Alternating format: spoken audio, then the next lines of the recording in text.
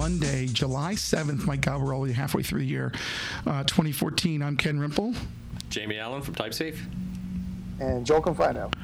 Jamie Allen from TypeSafe. How's it going?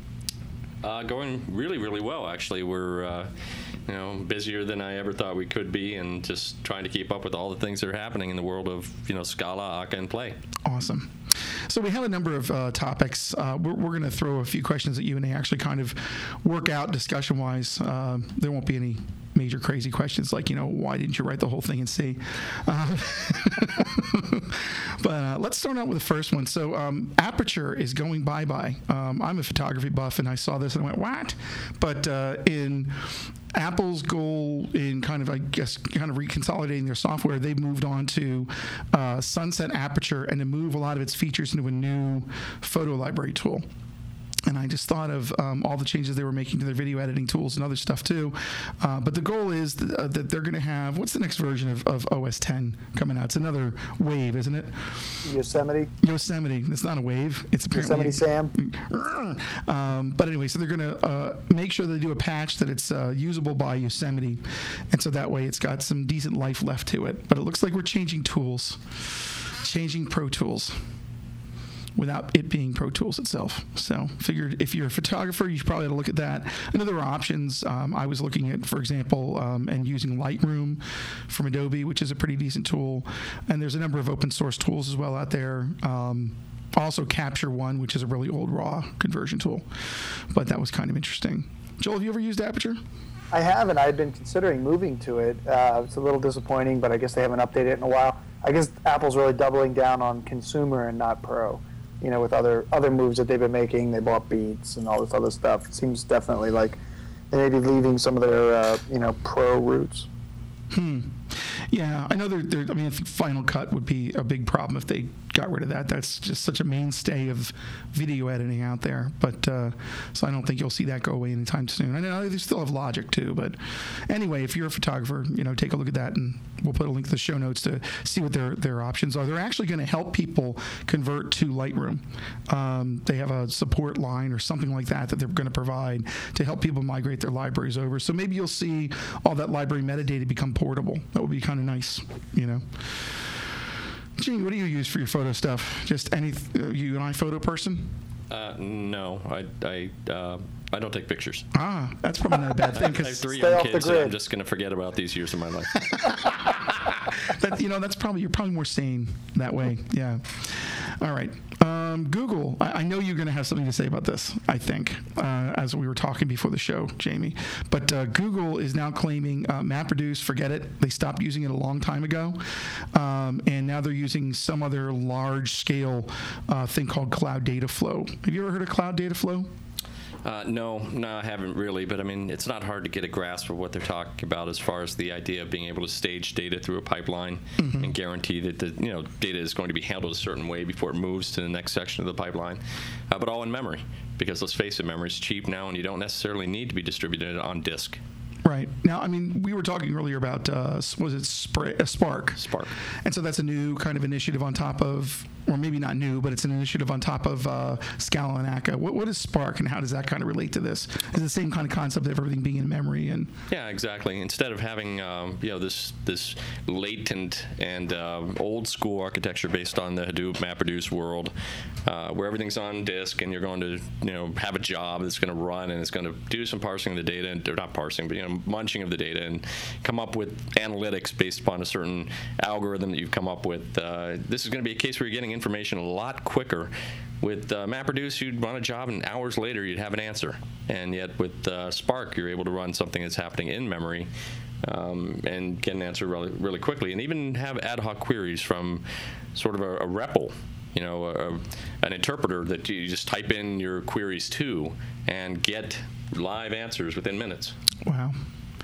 Yeah, it looks like they're going to the same kinds of things here, the pipelining and such, as you were mentioning, and streaming in memory. So nobody wants answers tomorrow morning. People want answers now, and that's really transforming the business. You can see this happening outside in the enterprise as well. People are saying, I want this information quickly in Cloudera. If you're going to help me here, then you're going to have to move away from the MapReduce model. And that's why Cloudera is now supporting Spark, so is MapR. They're all moving in this direction. Where do you find out? I'm just out of curiosity. Is it spark.org? Is that what the website is for Spark? No, it's an Apache. Oh, spark.apache.org, that kind of thing. Exactly. Cool. Interesting. I'm curious what they're using at the basis of this tool here, Cloud Data Flow, but kind of neat. Well, knowing that MapReduce was all built, in the Google infrastructure in Java, it's highly likely that they were building it on the Java platform as well. That also begs the question, though, and this is a question for people using Spark as well. If you're going to have data that's going to be live and in memory in a JVM, and it's going to be data that's going to be extremely large, it's going to be larger than 4 gigabytes in heap size, then how are you going to deal with garbage collection? Now, when you had static data, such as batching data through MapReduce, that wasn't quite the big problem because you had static data sets that were just going to be munched over, and then you'd replace the data set and then munch it again. Right. Pre-allocate arrays and things. Yeah. When you're dealing with Spark or something, you're talking about a data set that's constantly in flux because new changes are coming into those data sets, and you're going to have garbage collection. So if you've got, a heap in Java that's 100 gigs. Well, then how are you going to deal with the fact that you have to have a garbage collection strategy that makes sense? And this is one of the trade-offs that still has to happen, right? If you're going to run a JVM such as Hotspot and you're going to use G1 or concurrent mark sweep, then you're still going to have to say that I'm going to have a latency associated with that size of my heap that's going to be changing. So there are trade-offs still there. Gotcha. Yeah, I wonder if they use any of the memory map files or the off-heap kind of strategies that some of the other people like Keith Gregory at Chariot have mentioned, have talked about it. He worked with at other companies or something like that. Yeah. No, Keith is really great with his byte buffer blog post. I mean, I use that as a reference everywhere I go. It's like memory mapped.io, basically, isn't it? It is. There are other things out there that are super cool in this space. There's a fellow in the UK named Peter Lowry who has a open source project called Chronicle, and another one called OpenHFT. He's in the high frequency trading place, and he's doing a ton of stuff off heap. But of course, if you're doing anything off heap, that means that you're going to be managing your memory yourself. So know what you're doing. Just don't take it for granted that things are going to be easy whenever you just go off heap. It's not a panacea. Right. There are other options, though. There's like other JVMs, such as Azul's Zing, which really only gets started as far as being a value-oriented proposition whenever you get above 40 gigabytes in heap space. Wow, so it's tailored for those giant heaps. Exactly, and being very low latency, very well suited for applications that have to be extremely fast. All right, cool. Hey, speaking of scalability, so I was looking at this. I'm not sure what we want to say about this one, but 4 modern hardware myths busted, so to speak. Now, this is from, I'm not sure how much this is vetted, but then again, the name Martin Thompson seems to command like a really big name in this area, right? You don't know Martin? No. Okay, well, Peter Lowry and Martin Thompson are all part of the Mechanical Sympathy clique. Gotcha. If anybody's looking to understand a little bit about high performance in the Java space, then Martin Thompson, Peter Lowry, Gil Tané from Azul Systems, these are all people that you should be watching and listening to. They're all in a Mechanical Sympathy Google group. You can find them on Twitter. Another person is Todd Montgomery from Kazing. Incredibly smart people who are starting to put out some projects that can feed into your architectures now as well, such as they have a new binary encoding tool called SBE, Simple Binary Encoding. Extremely fast, taking encoding from milliseconds down to nanoseconds. Oh, wow. On the JVM. That's amazing. Think about that. That's incredible. So he goes through 4 different myths, and the first one is the myth that CPUs are not getting faster. And so one of the things is he's basically saying, the issue really from that is heat. As CPUs get faster, they're basically going to melt if you can't keep them cool. So, that's number one. And, there's a couple things in here. So that's one of his tenets. Yeah, but this is also, let's think about what he's saying here. Is clock speed not getting faster? He's right. Right. But there are other things that are happening that are making your CPUs faster as far as locality of data. Getting things closer to and multiple pipelines and things like that. Right? Sandy Bridge was a really good example of this, where Sandy Bridge took what they call DDIO, Direct Data I/O Access. Instead of having the data go all the way back to main memory whenever it would come through some socket or port, it would go directly to L3. which is a shared cache on a socket, Right. across all the cores, and therefore it's much quicker, much less latent to get that data down to a core for processing quickly. Gotcha.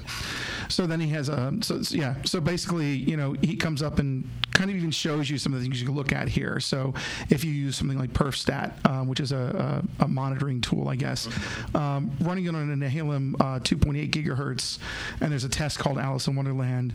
He notices that processor is idle about a third of the time.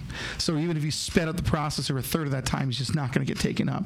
But on Sandy Bridge, it's even more busy. It's only 25% of the time. So it's more instructions can be fed in during those cycles, and so you get more done. And also better caching of the instructions that have been run before. Right. Number 2 would be memory provides random access.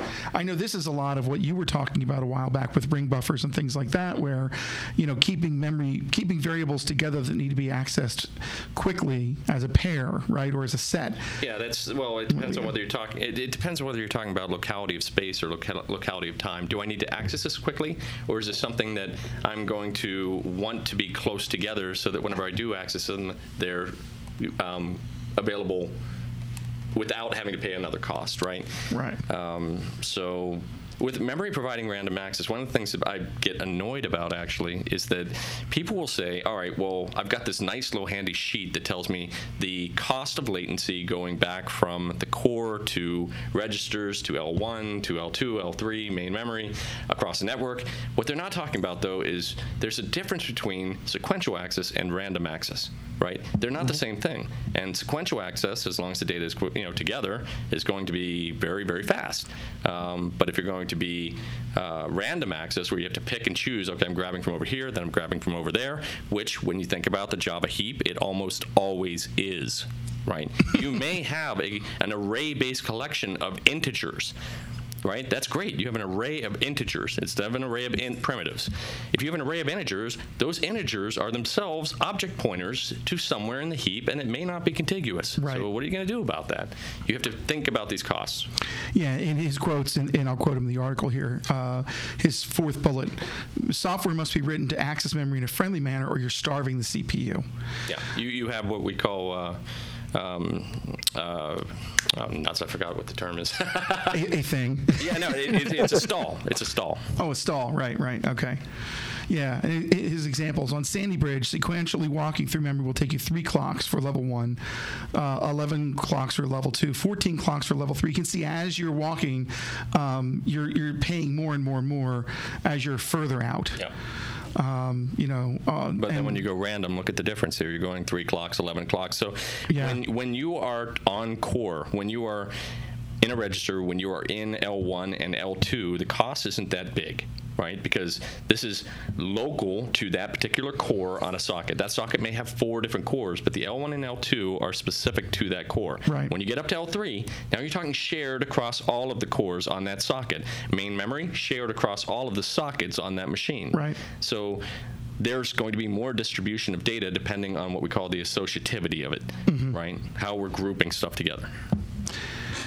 Then he goes into myth 3, which is hard drives provide random access. And at the very end of it, I like the way he writes this up. A disk is really a big tape that's fast. It's not true random access. Yep. Because basically you've got a bunch of little tiny sectors, essentially, or contiguous bytes that you read those at a time. You read a big chunk at a time, right? Yeah. Well, it's not like tape, though. I mean, tape was purely sequential. Right. There are ways to jump on disk, but his he's making a bit of a facetious point, but it's not. You're not getting a byte or a even small block. You're getting maybe a couple 100 kilobytes or something at a time. Yep. So and so when you have to move, then you've got your latency as well. So interesting things there.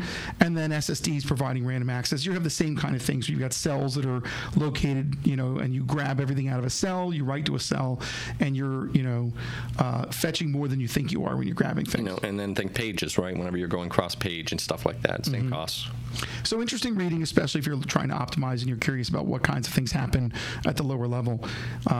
And Mechanical Sympathy, that is a blog itself too, right? It is a blog. If you go to mechanicalsympathy.blogspot.com, that's Martin's blog for all the things that he thinks about. He hasn't been posting to it quite as much lately, but the historical stuff that he has out there, if you're looking to get more performance out of your application, you really need to pay attention to it. But also, if you're looking to do benchmarking, another thing you need to look at is the Java Micro Benchmarking Harness by Alexei Shipilev from Oracle. And one of the things I'm super excited about is there's Scala support. Sweet. Yeah, so. Very nice. It looks cool. So I'll ask you, Jamie and Ken, so based on some of the stuff that we just talked about, what are or is it just not something that's that simple to answer? What are the techniques that you could use to optimize for those things, considering when you're working with Java or almost any other high-level language, you're pretty far away from, where things are actually physically located in memory. Right.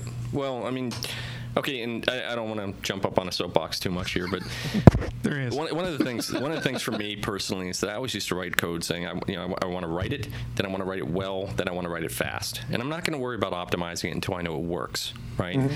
And whenever I'm writing in a functional programming style, and by functional programming, I don't mean category theory or anything nutty. I'm just talking about using functions, using immutability, right? Just those two basic concepts. Then I know that I'm going to write code that's more likely to be correct up front, right? And therefore, I can focus on, all right, well, I'm faster writing something that's going to work. And now I can sit down and say, all right, well, if I just pull up Visual VM or YourKit or some sort of tool like that, then I can look and see what parts of my application am I spending most of my time in? Like, what methods am I spending most of my time in? Where are all the allocations coming from? I want to look at where I'm blocking, in particular, what parts of my program are blocking threads. And that typically you'll find, in database access, especially using JDBC drivers. But if there are other parts that are not JDBC drivers that have any kind of blocking, any kind of locking that's going on inside of my application, I want to see those. So I want to look at the thread view. I want to look at the heap view and find out, where these allocations are coming from. And if I know that I'm spending most of my time in these critical sections of code, these particular blocks or loops of code, they're going to sit there and execute and do work.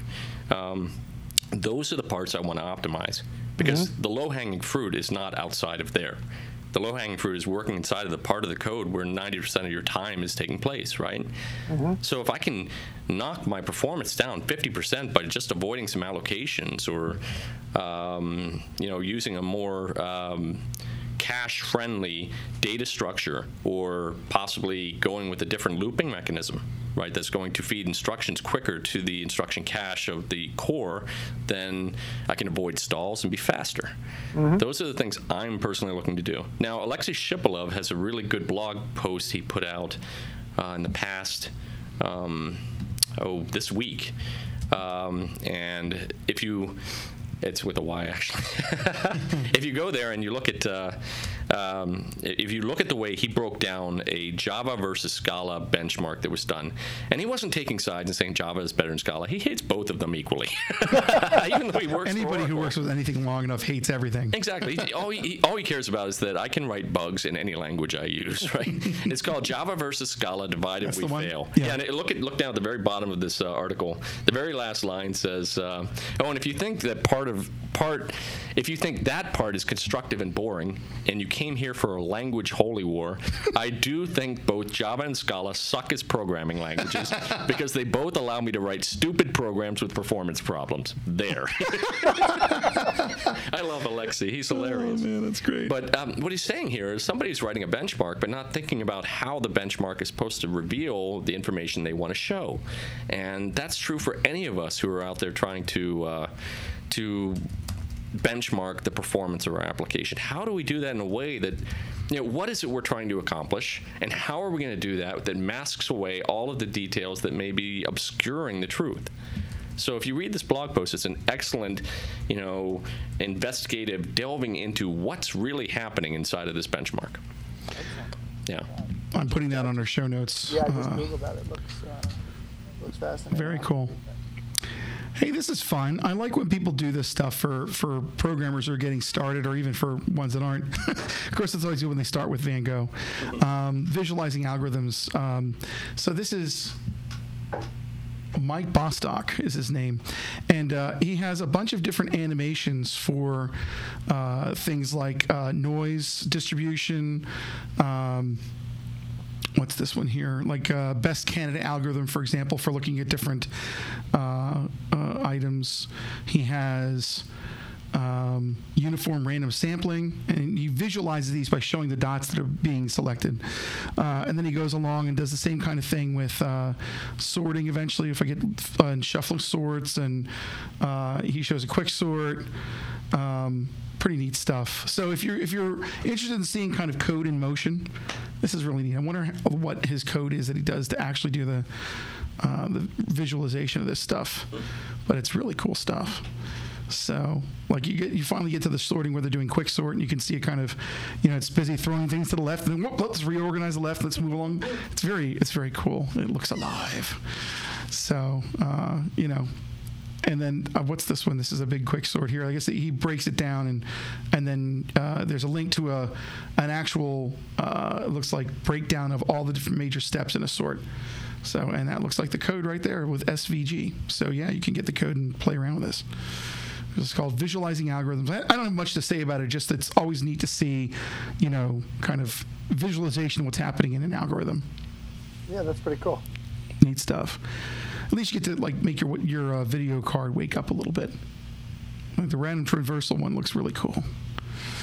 Anyway, total waste of time, but hey, you want waste of time? I got those for you.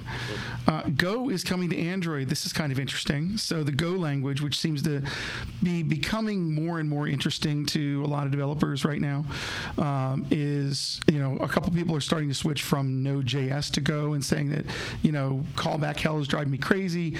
Go gives you some of the same kinds of things. And so they're looking at Go as an alternative to using Node and JavaScript. But now David Crawshaw of the Go team said that Go will be coming to Android. So, you will have an alternative to Java. Now, I know Scala is on Android too, right? Am I right about that? You can compile Scala down to Android? Yeah, I mean, let's face it, Dalvik is a JVM of sorts that, can run bytecode, and Scala can be compiled down to bytecode, obviously, so you can do it. It's not something that TypeSafe in particular is trying to say everybody should do this. Right. We focus primarily on the back end, and we're not looking to do things that are Android focused and whatnot. But some people do. Yeah, if people are going to do that, then hey, go nuts. But at the same time, it makes sense that Go is a language that was going to go on Android, because let's face it, there's the affinity from being within the same company. But let's also look at the reality for a developer on Android. If you now don't have to code an Objective-C on iPhone, right. which is a huge deal That's for anybody. It's a giant deal. Yeah. People tried to put a happy face on this, but there was none. It was awful. Right. Objective-C always sucked. Yeah. And now Swift is here, and Swift is a language that has taken a lot of the nice features from other languages and turned into a pretty nice developer experience for a developer. Well, Go is very similar to that, especially if you're somebody with a C background, right? You get memory management, plus you get the ability to write code that is somewhat type safe and easy to construct and not as verbose as Java. So that's all good things from a developer perspective. So yeah, I have to see what they're saying about when, but so they linked to an article he did on, of course, of all things, Google Docs. Yeah, right. Makes sense. He's from Google. Can you edit that? I think we should let it go. So during the Go 1.4 cycle, GOOS equals Android. What the heck does that mean to me? I'll be introduced to the Go repository along with CGO support on Android. So it looks like it's coming up in an upcoming release. It is, but always be cognizant of the fact that going from Java to Go still means that you're going to lose a few things. I mean, Go is where Java was in 1998, 1999 right now, maybe 2001. It's in terms of just the things you can do with it, or I mean maturity. Okay. Right. And if you're just writing applications that are going to run on an Android phone, maybe that's not quite a big deal. But if you're going to give up things like generics, you're going to pay that pain. Ooh, yeah. Okay. I mean, generics are things that we've come to get used to in the Java world that they're very nice for getting data out of collections and yeah, right, and not screwing not up. Cast them down exactly. Yeah, exactly. So we have a note to that in the show notes. Which, by the way, if you're listening to this and you haven't been there, chariotSolutions.com/devnews, and this is DevNews 89. Hey, WebLogic's cool again? I don't know. No. I put that out there just to bait you people. So apparently, WebLogic, the Oracle blog, which is affectionately titled Java and Everything, Oracle Middleware, Java EE, Java FX, and Embedded. And so they announced that WebLogic 12.1.3 is out. My God, I remember when it was Tango WebLogic 1. That's how old I am. Go code in Visual Cafe, Ken. Oh, no! Oh, my God. No one could code in Visual Cafe. That was a little secret. Yeah, because right. it used up all available memory on your machine. That's right. You booted it up and it's like, swap. That would be both megabytes. Yeah. If that. So they're shipping with Java EE 7 support in the container, which if you're a Java EE person, you're going, wow. Wee! And they're shipping with Docker support, which, okay. Docker's the new hotness. Everything else here sounds horrible. Glassfish, Jersey. I mean, WebSockets are hot, but WebSockets bound to a server. And I hope the implementation isn't. Yeah, well, Tyrus. What the hell is Tyrus? I don't know. Oracle's sharpening their swords right now, in case I ever come to the West Coast. Project Tyrus, it's a JSR implementation, Java API for WebSocket. I'm going to back away from this and hit back. Okay. But anyway, so that's what's going on with WebLogic. It's still out there, and they're still releasing software. And most of the people I find are still using tools like WebLogic are doing so because of the deployment and the monitoring that they have and the tooling that they have for deployment around it. Right. So it's really legacy reasons as they're stuck on these platforms. It's not that they see value in staying on WebSocket or WebLogic and, right. and paying the cost for it, certainly. The opinions of the Terry Dev News are those of the people who are on it, and not necessarily those of True Solutions. And certainly do not reflect those of TypeSafe. Yeah, I think WebLogic sucks too. Why not? Used it for years. Glad to see it go on. Well, it's not go on. It's still here. Wait a minute. Do you still manually have to do EJBC? Or? I don't know. Oh, you're hurting me now. Oh, God. We all remember those days. Questioning the Lambda architecture. Golly, we were just talking about this one, too. It's funny. I did not do these while you were in the other room. I know, even though they're certainly in my wheelhouse, right? Yeah, exactly. So the Lambda architecture apparently is when you use, and this is exactly to the point of some of the stuff we're talking about, is have Hadoop running on a kind of a slower thread and having Storm as another option or some sort of thing like Storm. Doing reports quicker and then somehow put the data in there and serve it, which means you basically have to have two stacks doing the same thing. It's a little different from that, actually. What you're really doing is saying, I'm going to have MapReduce in the background, and it's constantly going to be appending to it all of the events that are taking place in real time.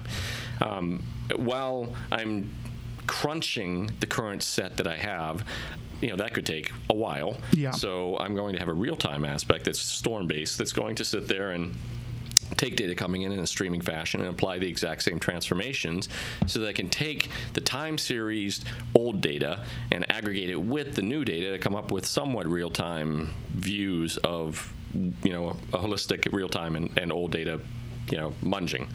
But the problem here is that you end up with two sets of the exact same logic being applied in two different ways. Right. And, at LinkedIn, they found that this wasn't really tenable for how they were trying to build their big data processing.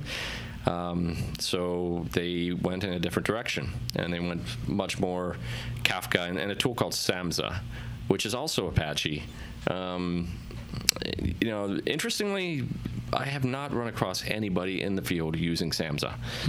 It's been out for at least a year as an Apache project, but aside from LinkedIn, nobody's saying, boy, I really want to use Samza. Everybody's moving in the Spark direction. So, I think the Lambda architecture was a Band-Aid until somebody could come up with a way to do big data real time, in memory, fast. And between the two of these, the one with momentum is Spark.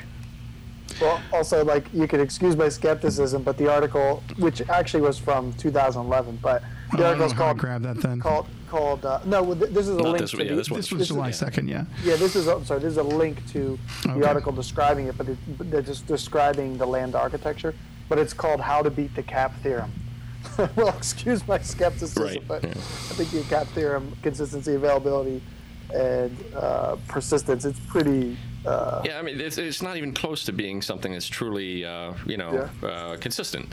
Yeah. Even if you do get data that's going to reflect a real-time view and an old-time view, there's still the latency for displaying to you the aggregated values that you're not capturing. So there's no consistency there. You're just you're shifting the cost of consistency, right? You're making it more consistent and still available, but you're not making it fully consistent while available, which is the CAP theorem, right? Yeah. So. Yeah, I think if anybody says they can beat the CAP theorem, that's like, solve NP complete algorithm, all that other stuff. Like, probably not. Yeah, cannot be done. Yeah. That's probably baiting.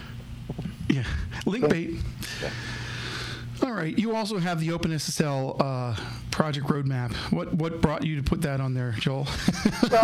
Besides fix this bug, fix that bug.